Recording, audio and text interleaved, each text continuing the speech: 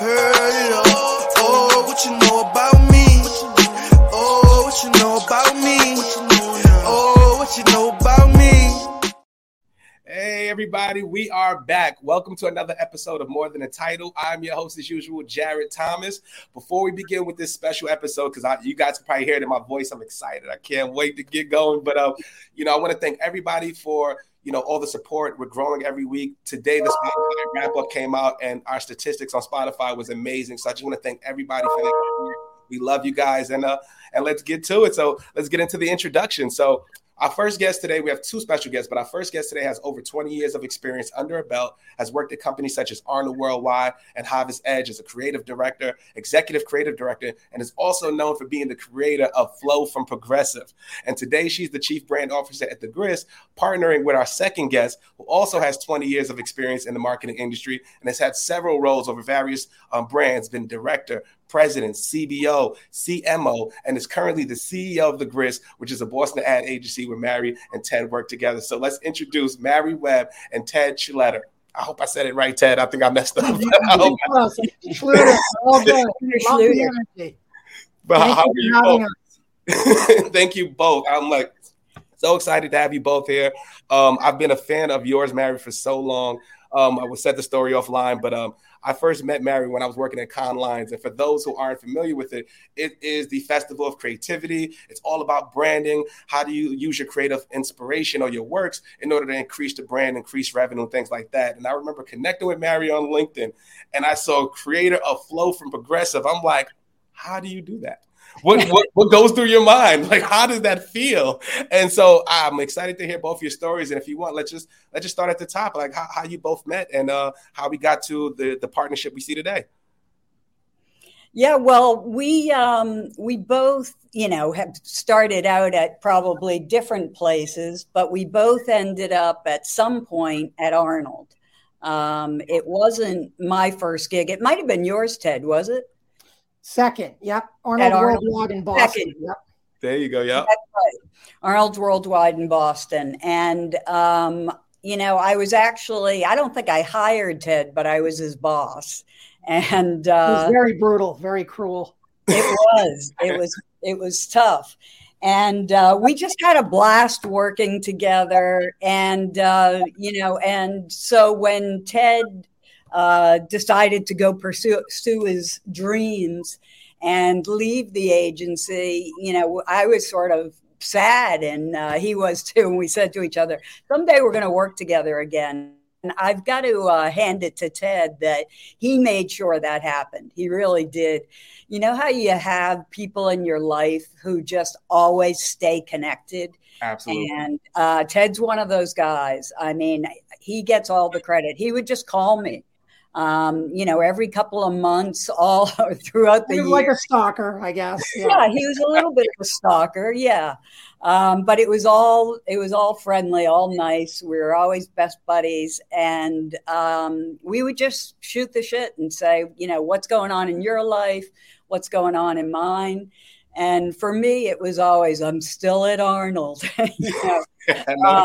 I was in the Havas network for over 20 years, half the time at Arnold and half the time at Havas Edge. Yeah.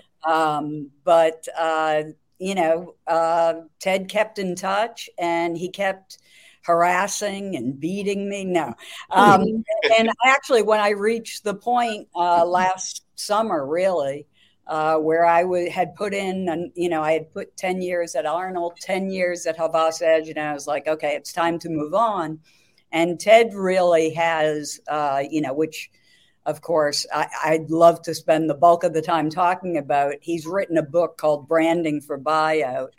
And, he'll tell the story, but it's really a genius idea that, and he can tell you how he came to it. But the idea is really marketing, helping people who have grown businesses their entire careers, and they're ready to sell, or they're planning on selling in the next 3 years or so. And who isn't? Who doesn't form a business and hope someday they'll sell it? But no one really has ever marketed to the buyer. and help the seller really build their brand and increase the value of their business exponentially. Absolutely. Before they go to sell it. And no one really markets to the person who could potentially buy it.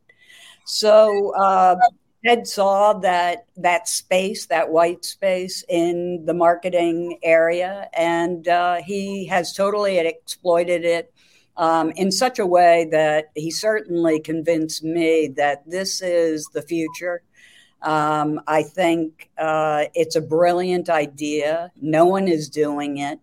And the Grist is doing it in a way that is turning what would be people's fortunes by selling their business at the end of their career to mega fortunes. We really do. We have, proof that we can increase the value of your business in an amazing way. We're not going to give away all our secrets, but there is a methodology to it. We've partnered with an investment banker.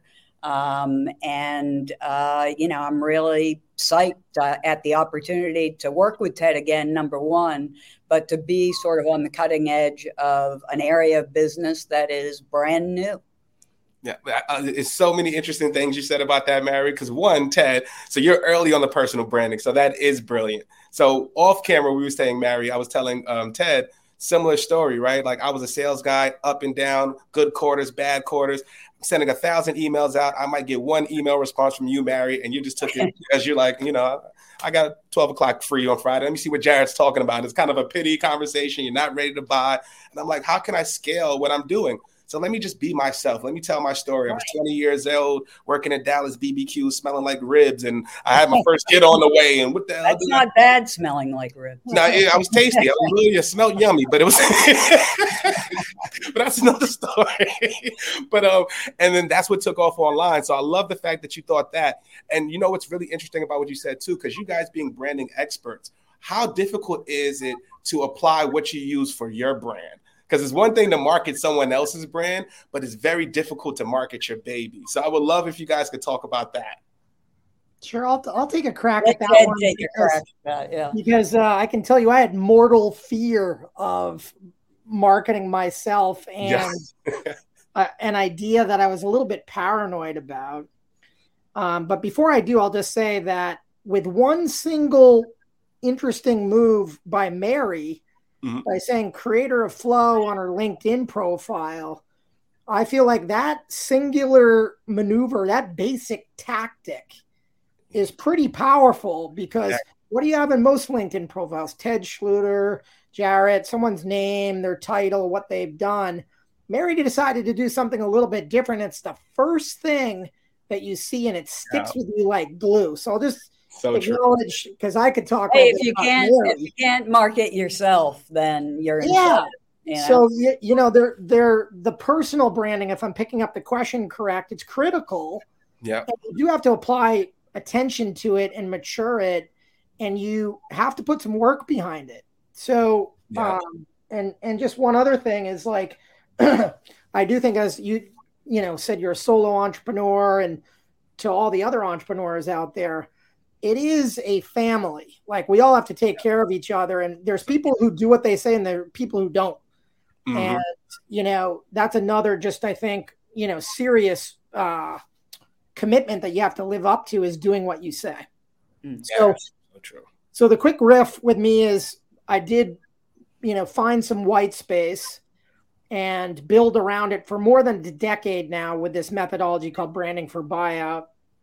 And I was afraid to market it because I was afraid for a few reasons. One, there's sensitivity around companies that might be looking to sell where they don't want to acknowledge internally, let alone externally, they're getting ready to sell. So there's some confidentiality and discretion. But at the end of the day, most people want to prepare for an exit at some point in their future. So there's ways to get around that. And the other, I was worried about competition and poaching. And what I realized was I am the smallest, tiniest company on earth. No one really cares at some level in terms of like, hey, you want to go try to take this go for it. I've got a decade of IP behind it and maturity behind it. And the other thing was just fear of putting myself out there, because I had never self-promoted anything. I had never put myself on camera. I had never really tried to be the champion of an idea and put myself out there. And we launched the book. Oh my God, Mary, I'm losing track of time. Was it in 2021? Probably about 18 months ago. Is that right? It was in calendar year 2021. Okay. Right. And since then, and of course, since Mary came on board about the same time, it's been exponential growth. But since then, every day I tell myself, I wish I had done this 10 years ago. Because one, competition is healthy. Two, the amount of value that we're unlocking is in the trillions of dollars. There's more than enough for the world. And three, if you don't apply some level of attention to your own brand and putting yourself out there, it's just that much harder to acquire new business. And we know for any business, the lifeblood of your company is new business. 24/7, never take your foot off the gas, never stop hustling. Because, I've been through 4 recessions as a business owner, including the Great Recession, the dot bomb, you name it, like bad times. And sometimes you have to get really lean and really aggressive, and you can never, ever, ever stop. So I'll pause there, and that's my riff. No, I love it. I needed to hear that. I needed to hear that. So that got me pumped. I'm like, damn, yeah. I gotta get on the call right after this, guys. No, but what you said is so powerful, right? Like, so like the power of branding yourself, and I say that to myself every single day. If I was on LinkedIn, like really taking it serious the way I have now, because I thought of LinkedIn and really just social media. Remember back in the day, it was just like something you connect with somebody just to really verify if I'm selling to a human or if I can, or anything like that. And now today is like when I started the branding, the community, I've told stories that have hit Germany, France, and all over the States. And just even think about yourself, Mary, like how I am with you. I was like, oh my God, I'm talking to Mary. She created Flow. And I'm like, whatever you ask me, I got whatever you need, I'm here for you. And then, but that's how powerful branding is, right? And that creates that relationship. And imagine if you do it in sales, guys. So that's why I'm always telling my sales counterparts, it's going to get tough, especially with this recession. You need to be lean. You need to figure out where your customers are and have them come to you. When they come to you, you have the leverage as a salesperson and as a, and it creates just you don't have to convince somebody. You're just helping at that point. And that's what I'd also say this, Jared, if I can pile on. Yeah. I think there's an associative nature. It's almost like a magnet. Mm-hmm. Well, from my selfish point of view, I not only knew that I wanted to work with Mary, I knew Mary could bring tremendous value, and her reputation entering our brand enhances our enterprise value. Then subsequently, you reached out to Mary, connected Mary. Now we're on your podcast. Now all 3 of us are connected. And guess what? Now we're getting triple down exponential value on having a conversation to all of our constituencies. But we just went to, 1 plus, 2 equals N or whatever the formula is. Yeah. Not the math guy. But we got an exponential return based on reaching out and networking. That's it. And this is why it's powerful, everybody. That's gold right there. And I would love to bring it back to you too, Mary. Like, so in your early days, or you could just take us through early parts of your journey, because I think it's so iconic. I would love to know how you feel of creating something like Flow, because there's only 5 good, like really good brands that do it really well. There's like the Jared from Subway, there's Jake from State Farm. You might throw in the Budweiser frog in there or something like that. Yeah. And then there's Flow from Progressive. So I would love to know, like, how you got into the creative space, what's your process, and just what is, to now. I would love to hear it. Yeah, well, I won't start at the very beginning. I actually worked at another Boston agency called Hill Holiday before I came to Arnold, and I was actually in an internship in PR. I was in college at Arnold. That's how I got that gig. Wow. And I just begged my way into a job as an assistant into the creative department. In fact, I actually told them that I'd work for free for 3 months if they'd hire me, and they did. Then I got my portfolio together. I was trying to, I was working as an assistant to all the creative directors, and people would be coming in to interview for jobs. And I tell you, that was the most motivating thing in the world, because I was so pissed off.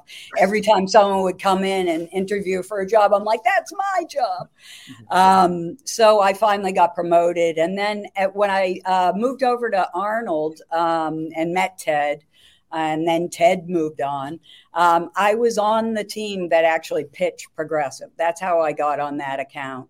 And actually insurance companies, they just they count on the fact that they need to be in the top 3. When you go to buy car insurance, you're only going to look at 3 different, typically you're only going to look at 3 different companies and get 3 different bids. So if you're not in those top 3, then you're screwed. And that was the case with Progressive when we went in there. And now, of course, they often are in the top 3, and that's how their business grew so quickly with that campaign. But the idea was really the whole idea about the Flow campaign, which was really called the Superstore in its original formation. And, what it was really about buying insurance online. Remember, this is, 12, 13 years ago.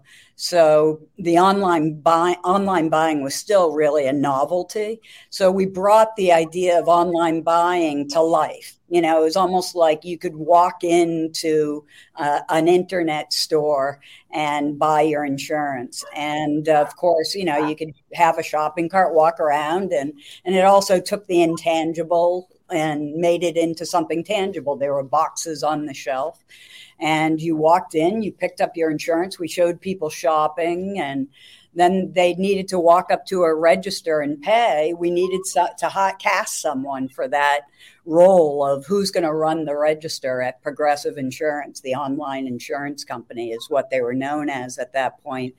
And we cast Stephanie Courtney. And we did what many agencies do when we do casting, especially when we're looking for someone with a sense of humor. We sort of call up people who are part of the Groundlings, which is an improvisation and sketch comedy theater in LA. So that's where Flo or Stephanie Courtney was hanging out at that time. And we loved her. The client loved her, and she got the part, obviously. But she was super hesitant because she had just started a gig on Mad Men as the switchboard operator. And she said, I don't know if I should take this role. And I said, don't, my career is finally taking off.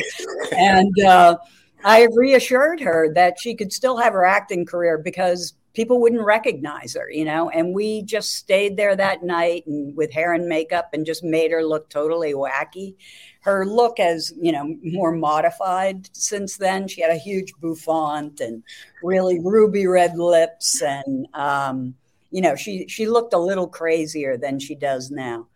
But that was really it. I have to say that, I had this genius director, Jeffrey Fleissig. He was the one who really brought the idea to life. And I also, I created Flo, but then I hired this guy, Sean McBride, who's now actually the chief creative officer at Arnold. And he's really, has evolved the campaign and made it fantastic. So I got to give him tons of credit. He was pretty amazing.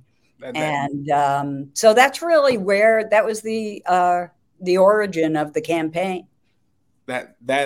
I'm giddy. I have so many questions off of that, Mary. That's an amazing story. First of all, shout out to Stephanie. I know she's like, thank God I took that call, right? I know. Thank God. Like, it's just so crazy to me because I love hearing stories like that because how one decision can change so many people's lives and change an entire brand. So like, I'm curious too, because I'm used to that from the agency space. So when you win the contract and things like that happen, but what happens when the brand takes off? Is there any additional revenue? Like, or how do you feel when you see it today? Like, is there any additional revenue play there? Because me as somebody who's created this, right? They thought it was going to be a small shop. It actually changed the face of the brand. So how does you as a creator, is there a way to monetize that additionally? No, Ted will tell sort of a similar story. You really, as an ad agency, you're really not getting credit for financial credit, I would say, for the work that you do. They pay you. Every brand pays you, whether you're on a retainer or you're on a project basis. You're getting paid for your ideas. And once you give that idea up to them, they own it. You don't get anything out of it. And that's, that is, as Ted referenced, that's why I can put, creator of flow. I want to get get something out of it. Absolutely. But it's still with Arnold, it has created employment for probably hundreds, if not thousands of people. And so, there's that part of it. It has really grown the business, Progressive's business, in such a way that it's made them a huge success. So all the people who get employed at Progressive, and I am a person, I shouldn't say this is unusual for a creative person, but I am very focused on growing my clients' businesses and not as much on awards and that kind of thing. Impact. Progressive for me was a real career changer for many reasons. I mean, I was working on a bunch of different accounts at the same time that I was working on Progressive. But I really liked the idea that I could wake up every morning and I'd have an email from Progressive that told me how the sales are doing based on each spot that was running. And every day I could say, okay, that one's doing well, that one's not. Let's change this. Let's do that. So and cool. You sort of get addicted to that. Kind of, so I really believe in, you can build the business and a brand at the same time. And that's certainly what happened with Progressive. And why I, sort of made the move really after leaving Arnold to go to an agency that was really all D2C work, which is an area where there's lots of bad work being done. Yeah. I don't think it has to be ugly, awful work. It can be great work that really gets the results you need, but can still be great creative too. And that's sort of been my passion for the last 10 years. Yeah, I feel the same way about the B2B space. I feel like there's so much creativity in that space. It's like we all do this. Somebody hits a home run. Let's rinse, repeat it. Let's replicate it. There's no authenticity, and then we're all doing the same thing, and there's no voice. But one last question about the flow, though, Mary. As a creative myself, right? When you hit that out the park, do you ever feel a sense when you work on brands and case or clients now? Do you try to replicate that? Do you ever have that in the back of your mind? Kind of like a musician trying to get a hit again. Like, you know what I mean? It's like, when I was, a big chunk of my career, every time you go into a meeting, you'd have someone asking you, hey, can you do that Geico campaign? Can you do something like that Geico campaign? And I get a lot like Apple. Or we want to be like Apple. That was another one. 10,000 of those. Oh my God. And you get asked that all the time. And I think it has become sort of a, can you give us a flow? And, we want a flow kind of campaign. And so I think it's, basically, I think spokespeople kinds of campaigns, if they're done right, can be very sticky and very successful. And do I get asked to do that over and over again? Yeah. I am no longer, by the way, a creative.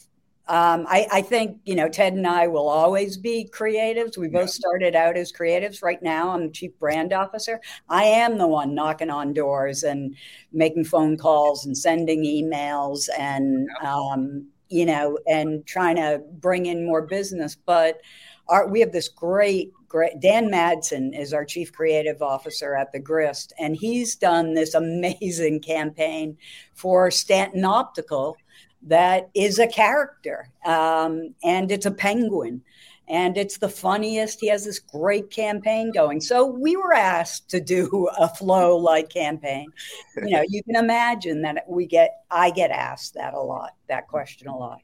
I love it. And Ted, for you too, man, well, what are some creative works to you that what are some of your favorite ones, creative works that you've worked on? And what is one that was the most challenging that maybe was like the last minute, went over budget, you had to hit the deadline? What's one of those?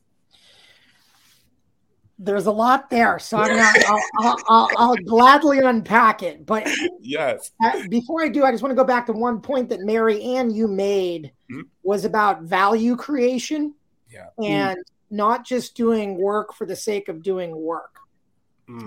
And I don't know if this is a true story or not, but I read it or heard it, and I believe it to be true. So if George Lucas, the creator of Star Wars, is listening, give me a call. And please listen. Yeah.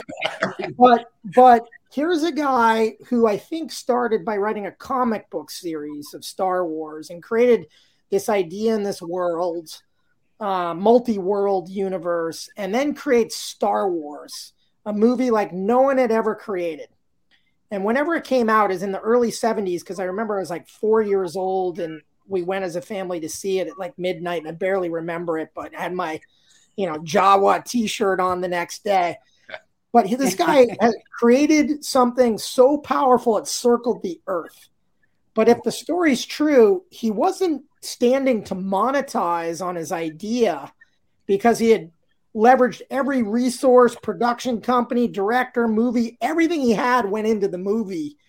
And what he was going to get out of it was not a huge financial return. But he, for the first time ever, demanded or negotiated exclusive rights to merchandise, which no one had ever done for a movie before. And the amount of money he made from merchandising, figurines and characters and whatnot from Star Wars. And don't get me wrong, I think George Lucas has done pretty well financially. But my point being is not everyone monetizes on the brilliance of their idea personally. Mary mentioned that she created Flow. Arnold's made lots of money and has a long-standing relationship with Progressive, and I'm sure it's mutually beneficial. But the outsized value created is in the billions of dollars for Progressive. The Progressive, if you are, I'm arguing objectively because I don't work for either business, but I would argue that Progressive got a really good deal. Oh, absolutely. The work that Mary did and the team that did in terms of billions of dollars of value creation. Oh, absolutely. And the reason why I'm getting all fired up about this is in a lot of our industries, that gap exists. But with this branding for buyout, what we're doing for entrepreneurs who are selling their businesses, we are helping monetize their business, and we are basing our financial comp, a part of it, on the outcome of the exit. And that's where you're really in it, skin in the game, to try to get to an end point. All right, so now I'm going to go back to your original question, Jared. I like that. That's a really I don't know if when I was talking about monetizing and the frustration of being in an advertising agency and really, not getting the payoff, so to speak. I wish Ted would tell his story of, how he came to branding for buyout. I will, I promise. Okay. Well, let me put on pause just so I can answer Jared's question. It was a couple big challenges and some of the greatest creative work that you've been around or seen or what have you. So I will use a personal example, and it goes way back to 2013. When I had my first business. It's called Crunch Brands. And we got this opportunity to work on a company called Unreal Candy. Oh, yeah.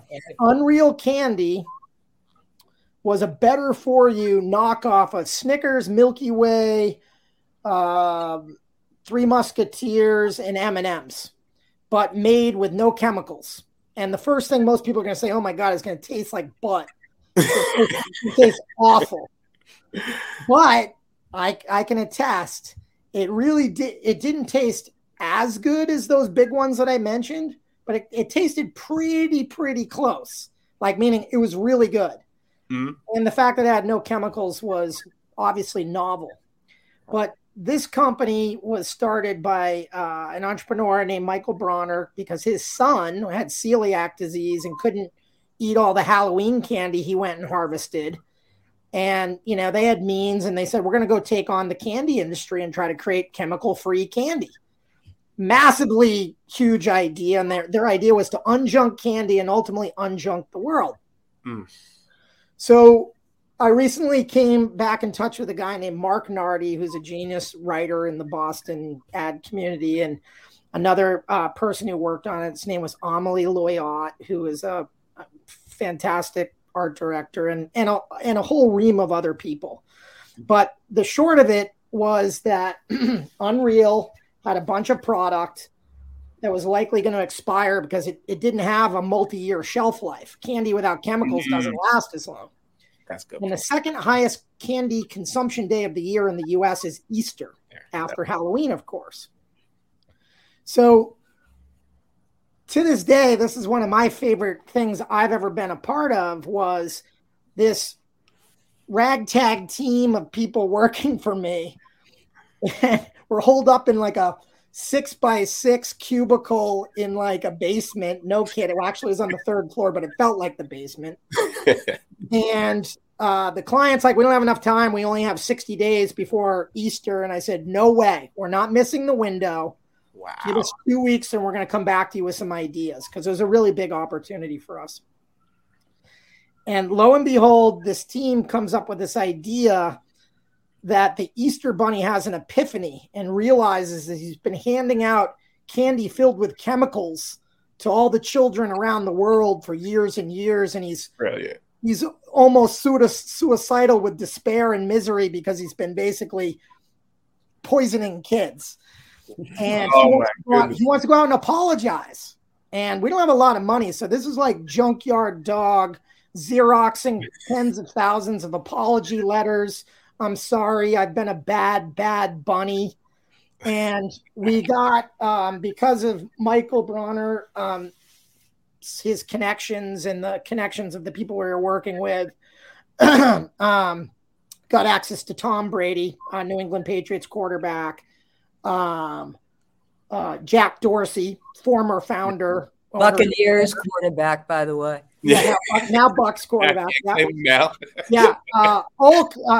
John Legend wrote and sang a song to the Easter Bunny in a New York, bar called the Dead Rabbit, of all things. Wow. And basically, the work went viral. It got on ESPN, and it took this tiny no-name brand with very little dollars spent against the idea, and it proved that a genius idea done in a scrappy, highly digital fashion can change the game. Absolutely. And to this day, it's one of my favorite ideas and brands and case studies. USA Today declared it the best holiday advertisement of all time. That's insane. And it was just a really special moment. And you mentioned challenges. Oh, dear Lord. I mean, every minute of every day was a challenge, but we literally rolled out the sleeping bags and worked on it for probably 60 days straight, nonstop. Wow. And remember, it's not just during the event. It's like pre, during, and post-Easter all opportunities. So there's a real ecosystem around it. But that was probably one of my favorite. And, the thing about that, Ted, you say that, and my other thing is that when you have an account like Progressive, who, by the way, they buy and sell all their media in-house at Progressive. So, and their budgets are through the roof. Geico still, I think, outspends them, but they have huge budgets. So, I always say, if you've got budgets that huge, you could put it, someone standing there, I don't know, I'm trying to give a bad example, but, you could put anything on TV and you put that kind of media weight behind it and it's going to stick. It's going to stick. The real challenge is when you don't have a big budget. And, when people would come to me now and say, I want Progressive, it's like, do you have Progressive money? Yeah. Because that's what you need to do a Progressive ad. You've got to have those kinds of media budgets. If not, then, like Ted said, you got to get super creative and super scrappy. We at the Grist shoot a lot of our own stuff. And today we were shooting all together. We were shooting our Christmas video. So we had quite a day today. I did take off all the costume, the Christmas sweater and everything. Me too. I mean, it's fun. There's either end of the spectrum. They all require the creative process, which we're all in love with. Let's face it. We just love going through the thinking. The idea generation is all of our loves. That's why we got into this business. Yeah, the art and science of it. The art and science. I'm a student of the game, and I love it. I just want to break down what you both said because it's such a gem. But for the candy bar example, right, for the rabbit, this was a category creator. So that means there was no consumer education on this, right? So the level of creativity that you need in order for it to stick, the storytelling, all the stars have to align. And the way you guys have put that together and to make it stick like that for something that nobody knows about, right? Just off the creativity, I'm going to try it. I'm going to take a bite, and that's still revenue. So for anybody listening, that's the challenge, right? When you have the budget, it's easier to do because you can put the right resource. But when you have your back against the wall, when you're a small business owner and you have $500 and you're like, what do I do, right? That's when, creativity, and you don't need these big budgets. You just need one good moment and you need to connect with your customer. That's it. Yeah. Although we'll take the big budgets. Yeah. I also think you need people who are believers. Yeah. And like we had believers in Unreal. I remember John Burns, who was really in charge of the whole thing for Raptor Consumer Brands, believed in it, gave us the shot. We have clients today.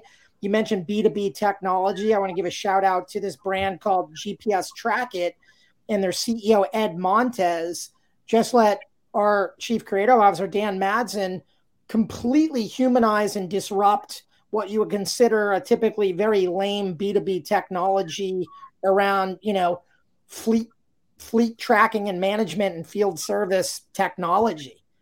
But these guys rewrote the book and just came at it in such a human, clever, interesting way that it's opening up the door to a new conversation because people are bored. They don't pay attention when they get hammered all day with the same, generic stuff.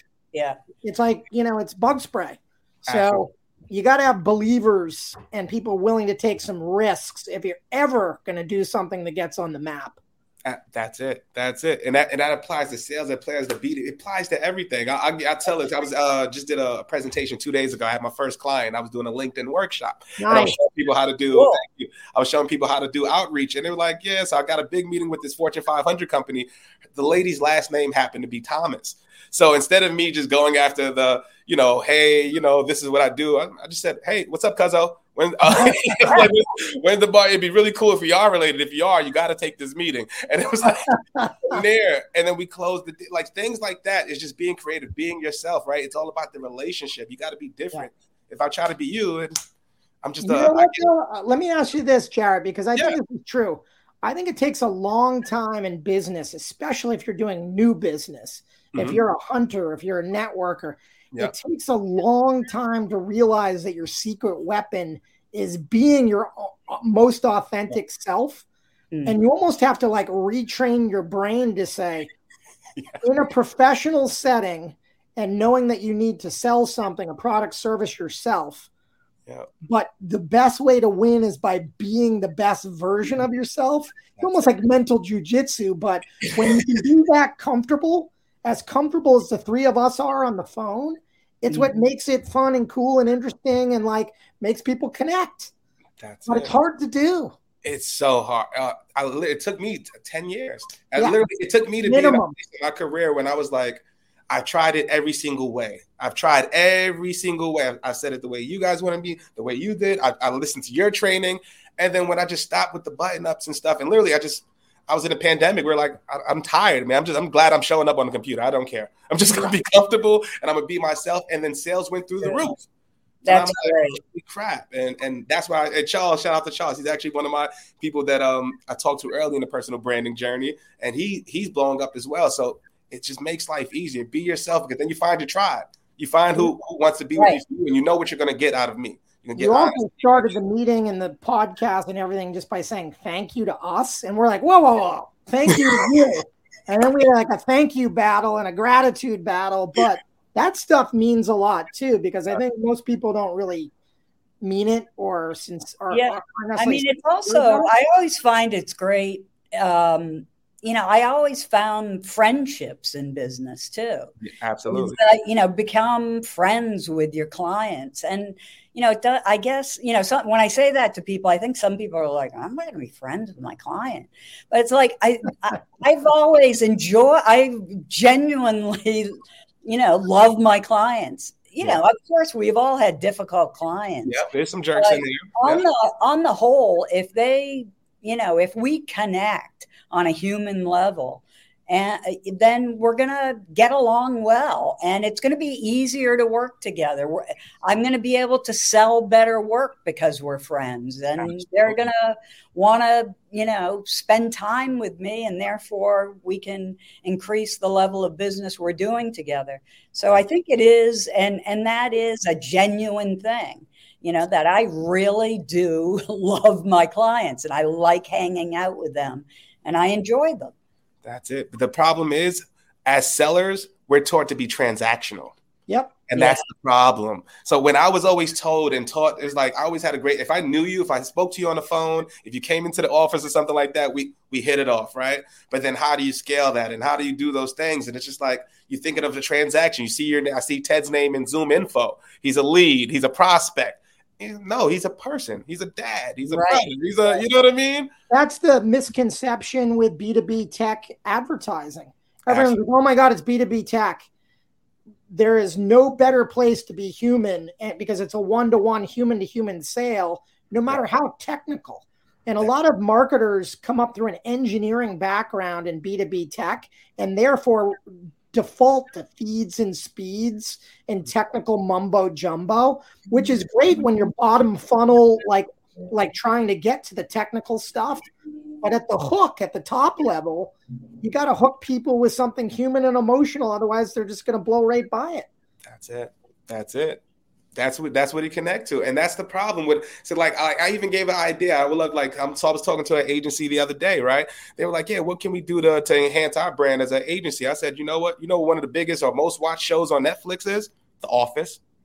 Yeah. You have an office, you have a camera, you have ring lights. So imagine if you just put up a camera, just have it going. The laughs, the jokes you guys have in the office, the little, high five, all those things. It means something. You coming up with the Christmas party ideas. Who's going to do this? Who's going to get what? You ran into traffic, but you got a meeting at 12. And now you know me and you relate to it. And now I want to do business with Ted. I want to do business with Mary, Jared. I want to go get a beer with these guys and this and that. And that it means something. So guys, think creative when you're going into this recession, because if you don't, it's going to be really difficult. Would you want a conversation like how we are now, or do you want to have to sell for 6 months and get the runaround? Yeah, and don't forget that there is no mercy in life. No. You always have to hustle. I read this. I read probably way too much then. It's a good thing. Always read. But I read this proverb at one time. It's about the empty fireplace. How everyone sits and looks at the empty fireplace and wishes they were warm. They don't realize they have to go out in the woods, chop down the tree, split the wood, haul it back to the house, light it, stay warm for a few hours, and then go back and do it the next day the rest of your life. So then they call it work for a reason. Like, you should choose, if you can, if you're lucky enough, like we all are, to actually like, if not love, what you do. But it's not easy, and you have to show up every day. For your family, for your kids, for your loved ones, for yourself, whatever. Do not, and there'll be plenty of down days, but just realize there is no stopping. You have to keep going all the time. Give yourself a break. Don't burn out. But that's the game. You have to enjoy what you do and realize it never ends. The game doesn't end. And I love that. I would love to ask you guys. I know we're past the 40-minute mark. We're having fun and time's going. But so what are some things that get you guys excited right now for the Grist, and what are some of the plans? We'd love to, definitely gonna keep an out for you guys. But what are some things that get you excited? Right now, Ted and I have a flight in the morning out to LA. At Dawn's Crack tomorrow. Safe travel. We don't do a lot of traveling, but we happen to have the agency has a shoot to do out there. So we'll stop by the shoot and do that. But we're also meeting with our investment banking partner and meeting with other people out in LA just to, continue to work over the weekend. Actually, we're meeting with a bunch of people, and I spent the last 10 years out in LA, so I'm going to get the chance to visit some of my friends too. A little fun in the sun. Nothing wrong with that, and handling biz, right? Yeah, but I know that's not. That's literally what we're up to. I'll pile on with my fadeaway. Oh, sorry, Mary. Go ahead. No. I was saying I'll let Ted answer. I was just going to say my fadeaway is I'm totally fired up about 2023. So part of us meeting with our partner, Eric Coonrod at Integral Capital Partners, the investment bank, is planning what we're doing as a partnership in 2023.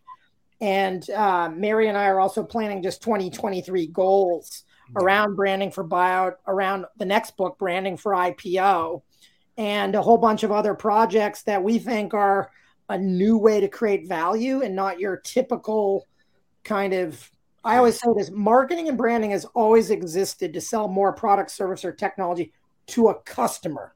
That's what we've always been in business to do. Branding for buyout, that's still true, but there's a new target audience, which is the buyer, which is a whole different game. So we're really focused on two sides, doing great marketing, increasing value, creating value for clients with established brands that have no desire to sell and brands that are either approaching a sale or a couple of years out from an IPO. Those are what we're aiming at. That's what we're hunting and having a blast doing it. We absolutely, and getting to work with Mary and Art. Hey, we started there, and I was going to say that we're very lucky. I think we know that we get to work together. I'm looking out here at the office. I'm sitting in Ted's office, but it's a glass front. And, all the people who work here, they're just real. We have a blast. They're great people. And we have fun together, and everybody, is out arm in arm wanting to accomplish the same thing. And Ted is a spark plug. I mean, he is, he's probably exhausted right now, but I'm actually sitting on a beanbag in my son's room because I got kicked out of the rest of the house. So just for the record, you do what you got to do. Anyway, Ted is he's an energy guy. So if ever I'm feeling like, God, I don't know if I can do it again today, Ted, I just call Ted. Ted's like, let's go. Do it. What are we doing? I could tell, and I'm the same way, and I love it. And I could just tell, I hate the word because it's a buzzword, but synergy. You could just tell that you guys genuinely enjoy being around each other. I could feel it on the conversation. Damn, it has me like, let me get an office space. I'm ready to come over there, guys. But I just want to say to both of you, you're welcome anytime. Yeah, please do. And same. I told Ted offline, please, if you're in New York, I offer this to everybody. If you're in New York, let me know. Lunch on me. I would love to hang out with you guys and just pick your brains because I really enjoyed this conversation. And I'm certainly rooting for you both. I'm going to buy the book as well. I need your autograph, Ted. So I would love that. Deliver to you in New York. Please. And for everybody listening, all the comments, Jay, Charles, the Facebook, YouTube team, thank you guys. We love you. We've got another episode in 2 weeks. It's actually the last of the season with Paxton Baker, who's the chairman of the Washington Nationals. So it's going to be a really cool story of how did you ascend to that and being ownership? What are those challenges like? So it's going to be a really, really cool story. And I'm just so excited for the journey. And I'm glad to call you guys friends now. So I appreciate you both. Thank you, Jared. Thank you very much, Jared. Love it. So definitely talk to you guys soon. And thank you guys for another great episode of More Than a Title. We will see you guys next week. And I'm your host, Jared Thomas. See you guys soon. What you know about me?